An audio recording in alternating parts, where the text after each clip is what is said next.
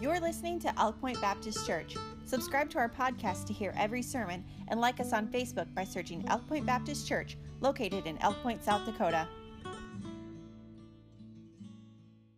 I want to preach tonight or teach tonight on the power of a loving relationship with Jesus. Real simple title, nothing snazzy.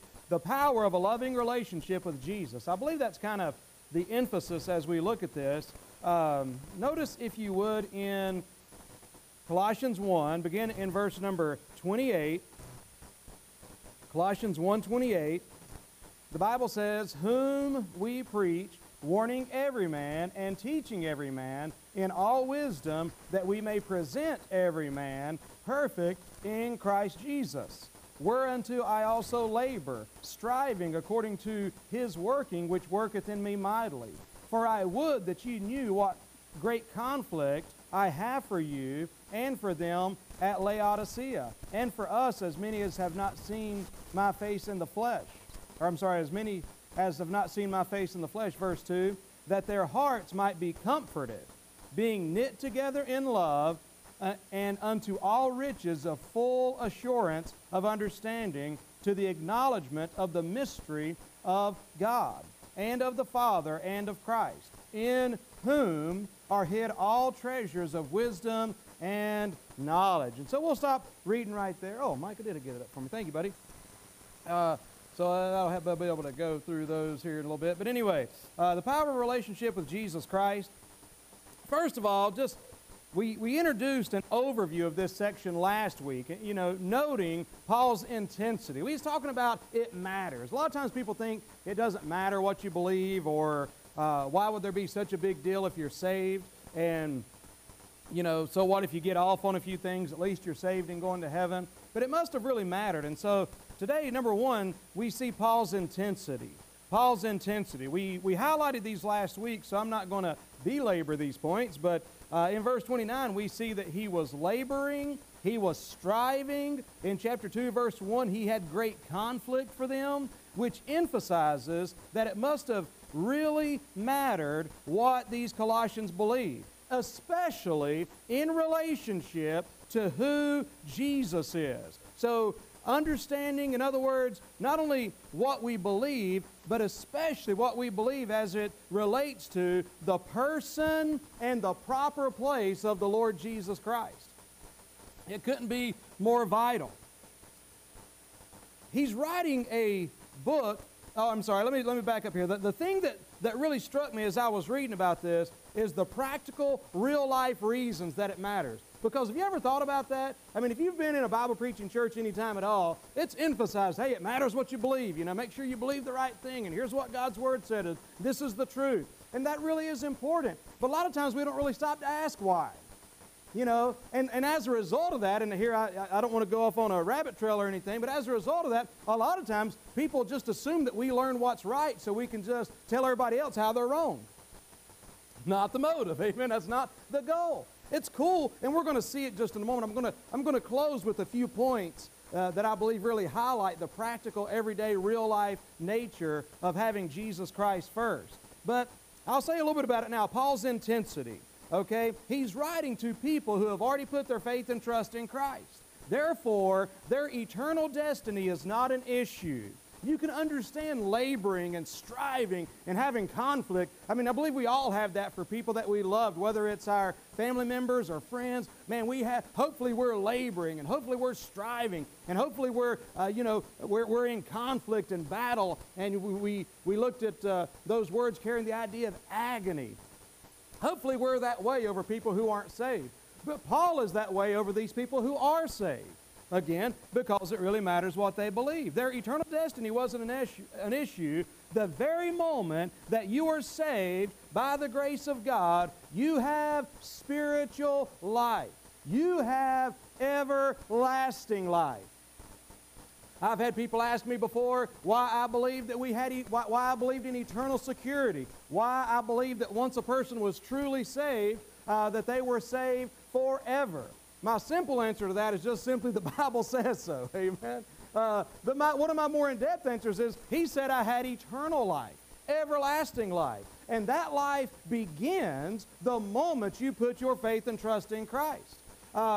You know, there's been the terminology, once saved, always saved. I'm not necessarily a big fan of that terminology just because I believe it's been misapplied, but I will say this: if you're saved, you're always saved.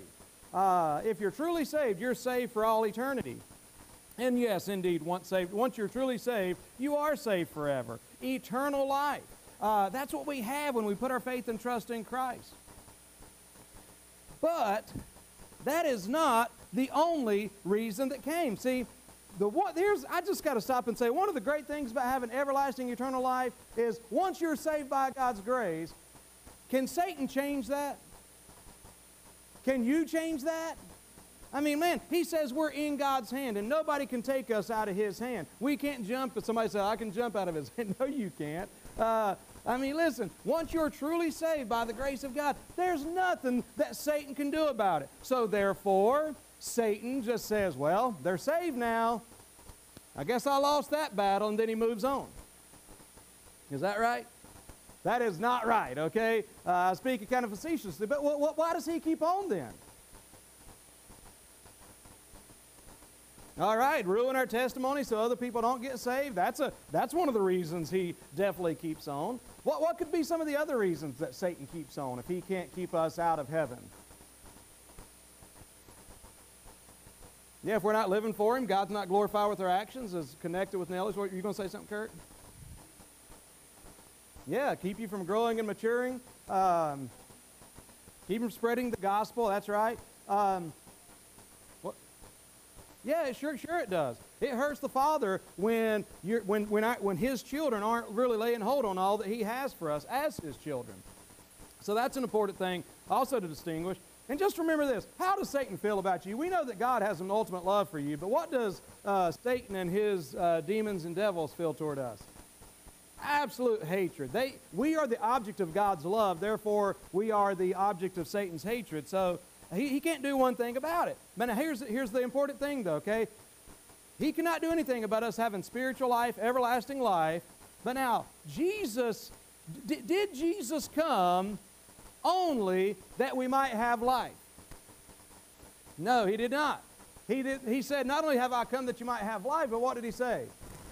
I've come that you might have it more abundantly. So we can't act like that doesn't matter, because it matters a lot, and that's kind of the point of really a lot of the New Testament, for that matter, in the Bible. It really matters. So Jesus didn't just come that we might have life. He came that we might have abundant life. But notice John 10:10, the thief cometh not, but for to steal and to kill and to destroy. I am come that they might have life, and that they might have it more abundantly, overflowing. I mean, just blessed. That's why Jesus came, that you might have life, that you might be saved, and that you might have abundant life. And you should not settle for anything less than the abundant life. You say, oh, well, I've failed and I've sinned, and so what? I mean, we all fail, we all sin. That's who we are, we're sinners. But by God's grace, we bounce back, like I preached a couple weeks ago. We repent, we confess, we get right with God, and we go on. God has never once been surprised when we mess up. God is never once surprised whenever we fall short. Not at all. He's just saying, hey, get it right and go on for God. So, but here's the problem. I dare say that perhaps the vast majority of Christians do not have the proper view of our Heavenly Father, nor of the Lord Jesus Christ, and therefore do not have the correct view of who we are in Christ, which results in a life that is robbed of the Lord's intended abundance. I'll just say that again. I feel like the vast majority of Christians don't have the proper view of the Father or of the Lord Jesus Christ. Therefore, we do not have the correct view of who we are in Christ. And that results in a life that's robbed of the Lord's intended abundance. Man, we are missing all that God has for us so many times because it starts, if you work your way backwards, people just don't have the right view of God. I know this because there's a bunch of people that have messed up and then sit around like failures for the rest of their Christian lives. There are people that are it's one of the detriments of this putting all this responsibility, the standards that we put, and I believe in biblical standards, don't misunderstand me, but the standards of men that we often put on each other, and you'll see where I'm going with this in just a moment as we get through the message, but when we fall short of what we think we ought to be living as Christians, and then all of a sudden, well, man, we must just be rejects because we're not able to achieve that. In other words, when you get introduced to your old nature and reminded of your old nature again, and then you give up and say, man, I'm just terrible. Well, yeah, your old nature will be terrible till you get to heaven. And that's important to understand. But people don't have the right relationship with who they are in Christ because we don't really have the proper picture of Christ, the proper picture of the Father. And so that's where we go into the second point. We see Paul's intensity, which kind of wraps up last week's. And then number 2, Paul's instruction. Notice what the Bible says in verse 28. We're going back a verse. But he says, whom we preach. Now look at this natural outline that he gives us here. Whom we preach. What are you preaching, Paul? We're warning every man. And we're teaching every man in all wisdom, that we may present every man perfect in Christ Jesus. So he tells us a little bit about his ministry, his instruction. He says that he preached. I like this. We see that he evangelized every man. He preached to every man. He educated every man as he taught, and he edified every man, wanting to present every man perfect in Christ. But the whom there of verse 28, the very first word there, says whom is a reference, of course, to the Lord Jesus Christ. I like what the Bible says in 2 Corinthians 4:5. I'm not sure if I included this or not. No, I included that last week. I think that's why I skipped that. So I'll just give it to you quickly. 2 Corinthians 4:5. For we preach not ourselves, but Jesus Christ the Lord. Now that sounds like such a simple verse. And I want to tell you that one of my goals tonight is you can go real broad. And understanding the context of Colossians, it's important that we do understand that he is addressing Gnostics. He's addressing just out-and-out false teachers, okay? And we do refer back to that every once in a while. We talked about it last week. But today, I really want to kind of focus on how that we can get some of these tendencies even within our true Christian lives, even within true Bible-preaching churches, because I've got to say right there, I've been in some meetings before, and I've been in some phases of my life or ministry to where I'll wonder if that statement is really true. For we preach not ourselves. I've seen people thumping their chest and sticking their chest up about who they are. And they're preaching themselves rather than preaching Christ. But he says, we preach not ourselves, but Christ Jesus the Lord. 2 Corinthians 4:5. 2 Timothy 1 verse 2, the Bible says, I know whom I have believed, and am persuaded that he is able to keep that which I have committed unto him against that day. So Paul's preaching, teaching, his edification was all based in Jesus Christ. The false teachers exalted themselves and their great spiritual attainments. They preached a system of teaching, but Paul preached the person of Christ. The Gnostics preached a philosophy and empty traditions of men, but Paul proclaimed Jesus Christ. The false teachers had lists of rules and regulations, but Paul presented Christ. So he preached. But not only did he preach, we also see that he warned. He says, warning every man and teaching every man. So he preached and he warned, all right? While it is good to proclaim positive truth, it's also necessary to warn God's peoples about the lies of the enemy. Acts 20 verse 31 says, this is the Apostle Paul leaving the Ephesian elders, and he says, by the space of 3 years, I ceased not to warn everyone night and day with tears. And that's what he did. So we've got to warn people because, well, wow, I'll go ahead and give you the next slide, I think. We need to warn people because we need to be sober and vigilant, because your adversary, the devil, as a roaring lion, walketh about, seeking whom he may devour. And he works in the realm of false teaching. And remember, Satan, if he don't get you one way, he'll try to get you the other. See, that's the thing. And some people think, see, I'm telling you, because you think about this, And this is kind of where I'm kind of honing in on a little bit tonight, being practical and being to something that many of us can relate to, that sometimes we can get so staunch and firm and, man, we're believing right, but if we're not careful, we can be so stinking proud about it. We can get filled with pride about the way we believe, proud about the way we're living.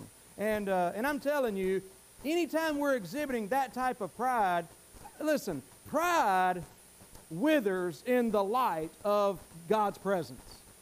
And if we're truly in God's presence, we're not going to be proud in that sense, thinking we're better than other people. We're going to think, we might think and know that we're better off than other people, but we don't think we're better than anyone else. We just think, man, thank God God saved us, amen. And if we know the truth, we're not arrogant about knowing the truth. The Bible says we should, be anxious to give ready to give an answer to every man, but it says with meekness.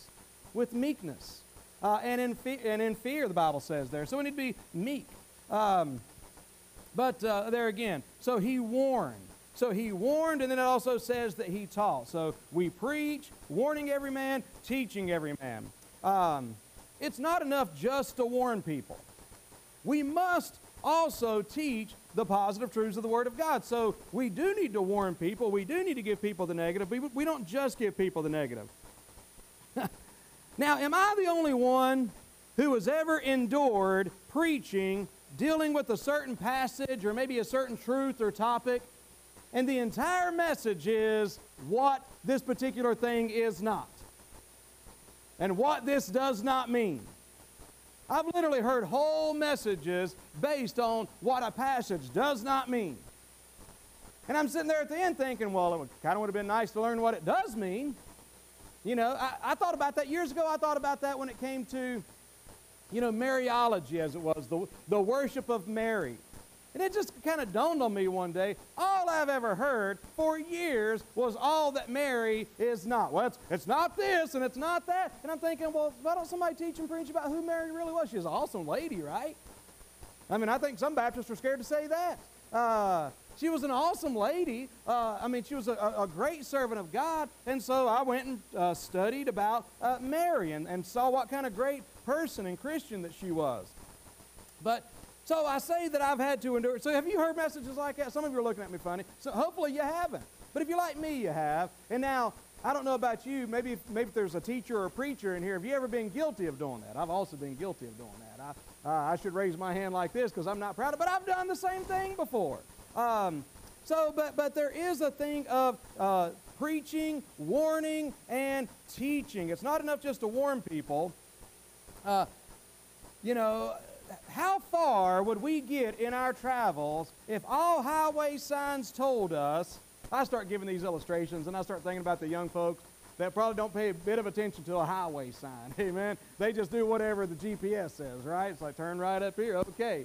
But how far, and even if it's the GPS, though, but let's go back to the highway signs. How far would we get in life if we're just going down the interstate and there's a big sign that says, exit 29 does not go to Austin?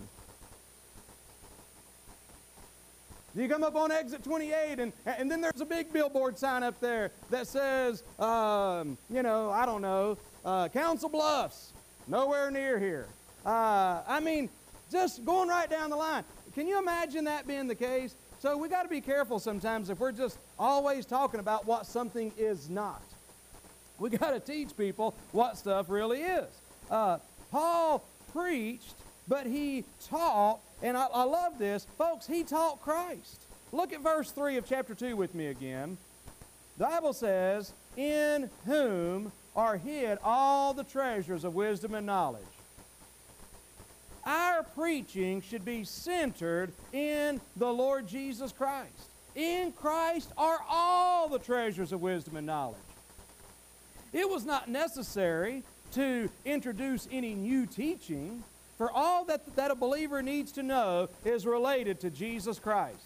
You know what my goal's been for years as a preacher and a teacher and as a Christian in general? Man, I want to get people to fall in love with Jesus. I really do. Because if people fall in love with Jesus, man, I tell you, I think that's going to take care of a lot of things, don't you? But see, the problem is, and at the risk of getting ahead of myself, a lot of times the problem becomes trying to get people to fall in love with Jesus kind of takes too long. I'm trying to get these people to fall in love with Jesus, man. They're still not talking right. They're still not dressing right. They're still not looking right. They're still not smelling right. Whatever the case is. So you know what? I'm going to have to, maybe we can get them in love with Jesus, but I need to just get them in love with wanting to not be pressured, wanting to be a part of the group when they come to church. That's what we're going to start doing now. And then that way, if nothing else, at least it looks like they love Jesus. And that way, when we have a special meeting, and we have a conference, my buddies come in and they look around and they look at all these Jesus-loving people. I wish that I was telling you a story that wasn't true right there, but I'm telling you, there's a lot of that kind of stuff goes on. Sad to say. But man, it's all about Jesus. Trying to point people to Jesus. Teaching every man in all wisdom was Paul's concern. Wisdom is the right use of knowledge. The false teachers promised to give people a hidden wisdom that would make them spiritually elite. But all true spiritual wisdom is found only in Jesus Christ. And speaking of warnings, I just want to throw a warning here at the end of this point. That he warned, here's one, beware of spiritual elitism.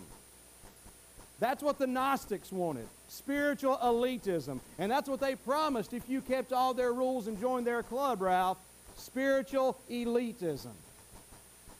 Beware of that. You can be one of us. You can be one of us. You can sit up here with us. And so Paul preached, he warned, he taught. So we see this evening Paul's intensity, Paul's instruction, and then lastly I want to give you some points about Paul's intent. And this will be the heart of the message, Paul's intent. Notice what the Bible says there again in verse number 28 of chapter 1, whom we preach, warning every man, teaching every man in all wisdom, that we may present every man perfect in Christ Jesus. What was his intent? His intent was to see people, and by the way, remember what it means when the Bible talks about perfection? Being complete, being mature in Christ. That's what it's talking about there. He wants to present some Christians that are living the abundant life. That's what he wants. And so that's his goal. That's what he's striving for. That's what he's conflicted over. That's what he's working so hard for. So he had intentions. This is the goal of all preaching, warning, and teaching, is to try to present people mature and perfect in Christ. Now this is cool because the last little bit I want to give you here is how, kind of the evidences of the spiritual maturity that Paul's going after. And I love this because I want you to pay attention to this. The marks, the fruit. What is showing that these people are growing, that they're maturing, that they're becoming more complete? Because it's not necessarily the things that we often hear about or maybe think about. The very first one, if you notice there in verse number 2, that their hearts might be comforted. Shut up. Y'all laughing at my voice cracking? Told you I'm still young. That their hearts might be comforted. All right, so that's the first thing. You know the very first thing he says? He says, I want you guys to grow in comfort. They still laughing at me. I want them to grow in encouragement. Encouragement. Our English word encourage means with heart. With heart. So to encourage people is to give them new heart. It brings out the best in people. So he's saying, I want you to be comforted, that their hearts might be comforted. He wants you to be encouraged. Ain't that good? So one of the signs of spiritual maturity is encouragement. Getting encouraged. And by the way, many of you are familiar with this passage. You see that? Too bad you weren't sitting on the front row. I would have got you. I spit with peppermint in my mouth. But anyway, there's a place in the Old Testament where the Bible says that David encouraged himself in the Lord. You ever have to encourage yourself? Man, I encourage myself all the time. I really do, because I need it. Amen.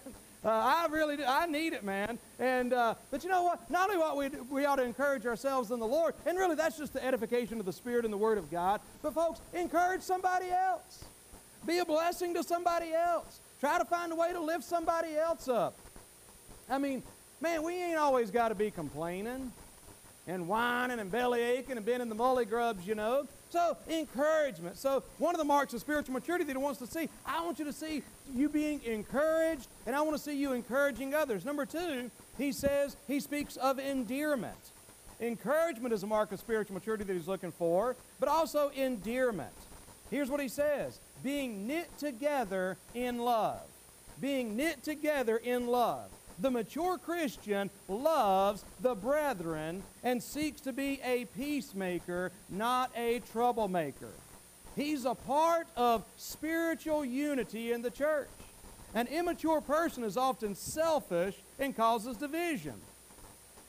But I love this phrase, being knit together, and it's important here, being knit together in love. Being knit together in love. Because it's not in pressure, it's not in any of these other things. Man, how are we knit together? In love. We're not forced together. By golly, this is the way you're going to... No, we're knit together. I mean, any of you ever knit? Me neither.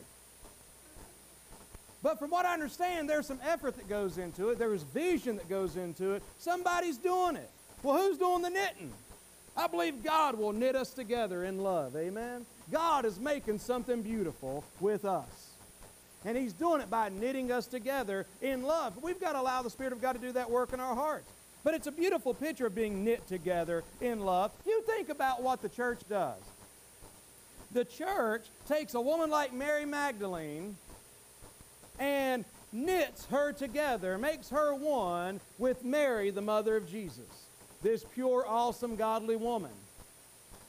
And it's not that one's higher than the other, man. They're equal in Christ. They're knit together in love. They're walking together there to the cross and to the tomb and so forth.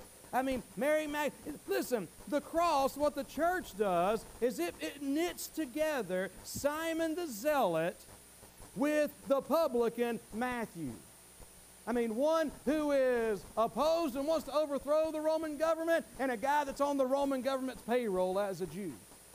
But they get saved, and they're knit together in love. God is able to take, Peter the doer and knit him together with John the dreamer. The church is a pretty miraculous thing, is it not? I mean, because not only, now it seems like a lot to ask for the church to get along. Because really at work, it's better if we get along, but you don't necessarily have to like each other to get along at work, do you? You don't have to talk to each other. Maybe you can kind of avoid. Man, but at church, we're not only supposed to like one another, we're definitely supposed to love one another. You may not always like me, but you have to love me, buddy. I'm just telling you. But the point that I'm just simply trying to make is this. But it's unique because, and I can't help but just go back in my mind. Man, I come in here today and I heard Miss Kim starting to play Mansion Over the Hilltop.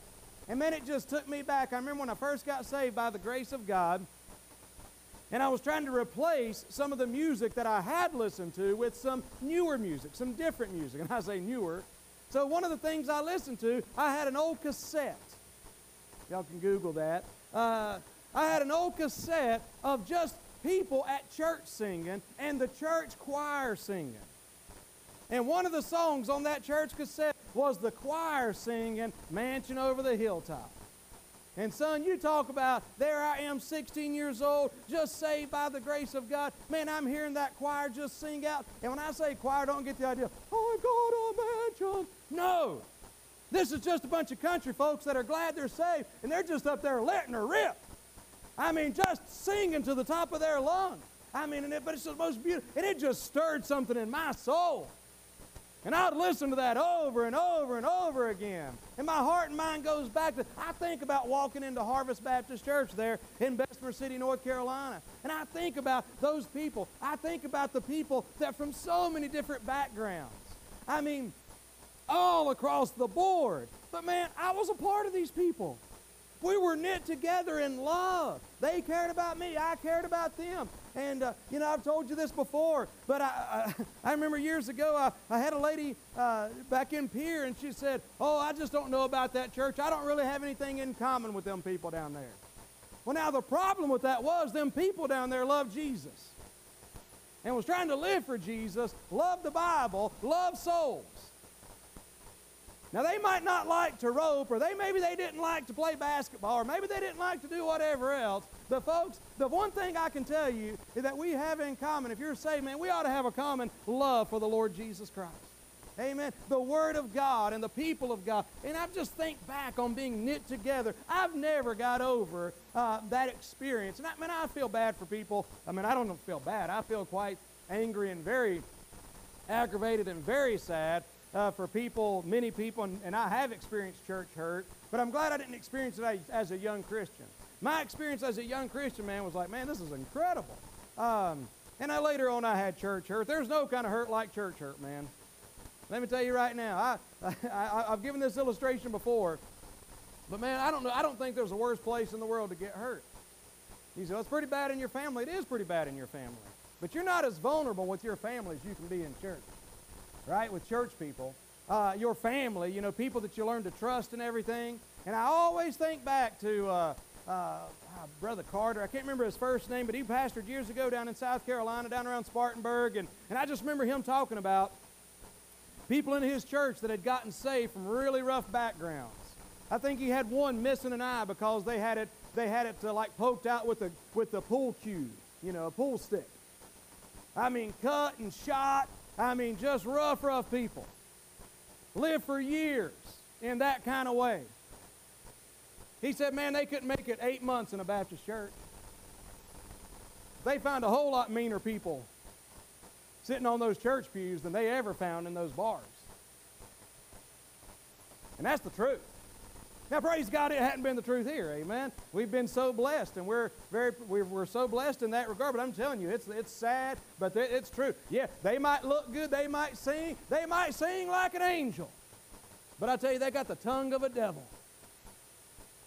Some of them got a tongue so long you could roll it out across the altar up here, and it'd go from end to end. As in, they talk a lot, and they run people down and everything, okay? So the point I'm just simply trying to make is that ought not to be, we love the church, being brought together. That's the way the church is supposed to be. In Hampton Court in London, England, there's a large greenhouse containing an old and magnificent vine. Its branches run everywhere. Its foliage is beautiful. Its fruit is colorful and abundant. Even the most remotest tendril of this vine, seeking a corner in which it can cling, is vitally connected with the parent stem. That vast vine is an organic whole. One branch does not, listen to me, I'm thinking about this vine in Hampton Court in London, England. They're all kind of going everywhere, but they're all connected to one source. They're all working together, but they're all connected to one source. One vine, listen, does not try to dominate another vine. One vine doesn't try to direct another branch. Each branch runs back to its source. The branches are independent, yet dependent. Each reaches to its corner of the greenhouse. Each adds its contribution to the splendor of the whole. Each is busy producing its own foliage, fruits, and flowers. That's a good picture of the church. You know, it just goes back to the same illustration I've talked about before. Jesus wants us to abide in Him and bear fruit. He wants us to abide in Him and bear much fruit. And too often, churches, ministries have turned into manufacturing places rather than places where people can grow and become fruitful. And we can, you know, be an encouragement one to another and let one another grow. And I'm telling you, see, because what happens in church, man, you know, you get people that become inspectors in the church, you know. And we've teased about this especially in the days of Facebook. You know, we talk about the FBI. Fundamental Baptist Independent. And they're scouring over every Facebook page, looking for something that looks out of place so that they can, you know, come back and report. It's just awful. the things that go on. I mean, listen, because as far as I'm concerned, man, I'm a person up here today. I'm a sinner saved by grace. I'm in my old nature a terrible person, but I've been saved by God's grace. God has put a desire in my heart to do something for Him. I want to live for Him. I want to be fruitful for Him. I want to make a difference for Him. Here's the thing about it. That's a full-time job. Therefore, I ain't got time to come around looking at everything you're doing. I don't have time, Ron, to try to dot your I's and cross your T's. Because if I do, mine's going to go uncrossed and dotted. You know, see what I'm saying? So I just need to be connected in Christ. I need to be an encouragement. I mean, I need to be willing to be an encouragement and to admonish. It's not that we don't do that. We've talked about that before. Don't let me go to an extreme here. But I'm just simply saying, as a whole, we grow. Allow room for growth in people's lives. It's kind of like a grove of oak trees, live oak trees. The grove is much stronger than a single tree because the deep roots are intertwined with neighboring trees. This strength doesn't depend on the trees. Strength does not depend on the trees because the strength is in the roots below the surface. All right, so the warning I had earlier was beware of spiritual elitism. That's kind of what was going on with Colossians. Spiritual elitism. Number 2, beware of surface Christianity. Surface Christianity. It's not sustainable. And it's really not sustainable as far as actually producing fruit. Man, you know, it's just, we get into a lot of things that just aren't really glorifying God. We really get to where we're almost trying to please each other sometimes or please somebody else. But man, our focus ought to be on pleasing God. Beware of surface Christianity. Christians are stronger when they have deep roots of love and are knit together with their brothers and sisters. This strength doesn't depend on the people because our strength is love. I don't know if I include these or not. Yeah. Well, there's one. What's that say? I don't know if I got that up. Let no communication proceed out of your mouth, but that which is to the good of the use of edifying, that it may minister grace to the hearers. That's on the encouragement part. And this is one I want to close with in just a moment. But Ephesians 4:15, but speaking the truth in love may grow up into Him in all things, which is the head, even Christ. Ephesians 4:16 says, for whom the whole body fitly joined together and compacted by that which every joint supplieth, according to the effectual working in the measure of every part, maketh increase to the body unto the edifying of itself in love. And so that's where I'm thinking about the idea of a loving relationship with the Lord Jesus Christ.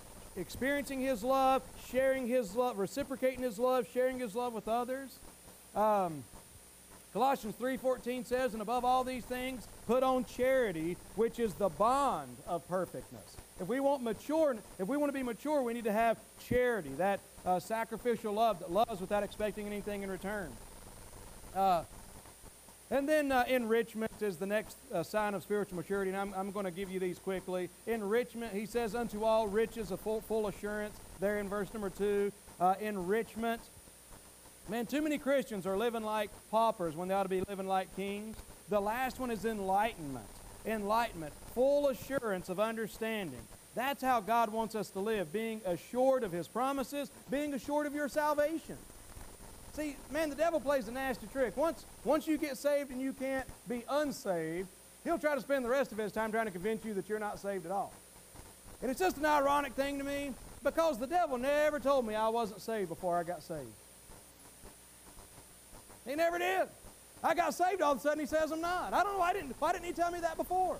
That's because I'm saved, and he's trying to get me to doubt. Man, listen, we don't have to live that way. We can live with enlightenment, with full assurance of understanding.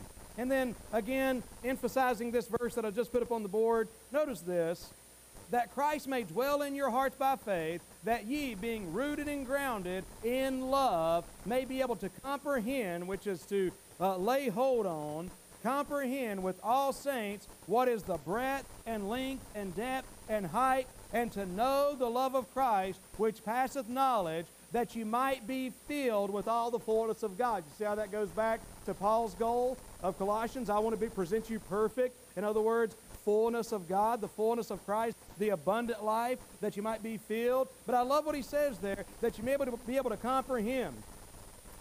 That word comprehend right there comes from a cool Greek word that we get another word from in our English language.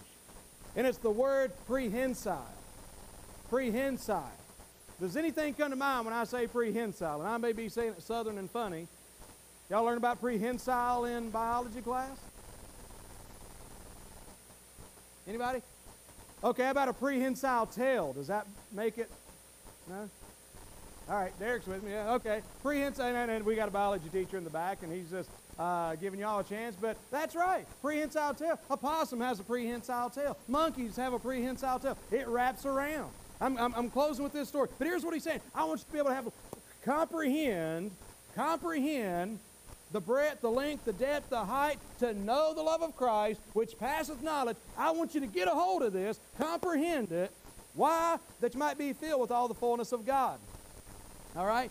It's all about Christ. It's the love of Christ. But, and so I'll just give you this last warning, then I'll close with this illustration, all right? Beware of the tendency of religion to take the spotlight off of Jesus. Jesus does not share the spotlight with the Baptists. Jesus doesn't share the spotlight with our strength or our will. You know, or the strength of our will. How good we can live. He doesn't share the spotlight with anything else. But I want to give you this again, that we may be able to comprehend, that you may be able to comprehend breadth, length, depth, height, know the love of Christ. And so the picture I get, and if you could just bear with me, some of you heard the story before, but I just don't get tired of telling it, as you probably know. Years ago, I used to do heat and air conditioning work, like Ralphie does, but I did residential work, and we was putting in a gas pack out here in the country, and pretty soon, my partner, Jeff, was an animal nut. I mean, I'm not talking about a pet nut. I'm talking about just an animal nut. He loved animals. He loved wild. It didn't matter. So we're out there putting this gas pack in on the outside, and all of a sudden, there goes a possum running out across the field right behind us.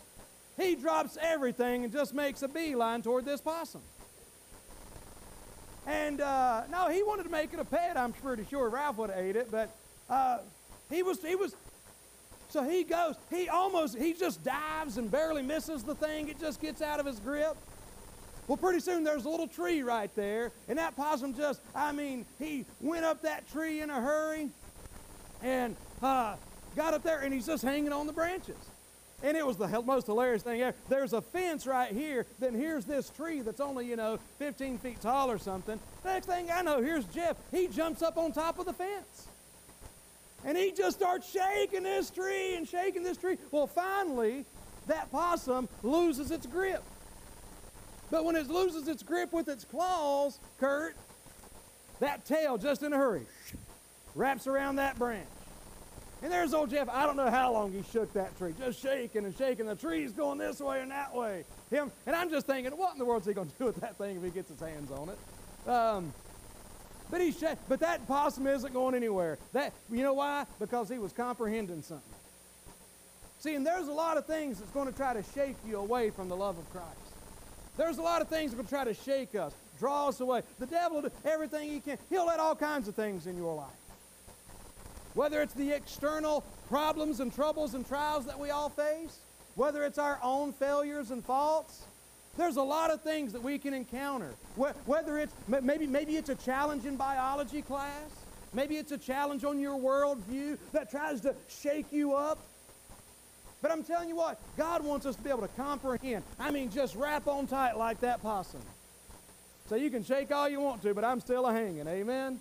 And that's exactly how we can be by the grace of God. That's the goal that Paul's trying to accomplish. Perfect, complete, mature, the fullness of God in Christ Jesus.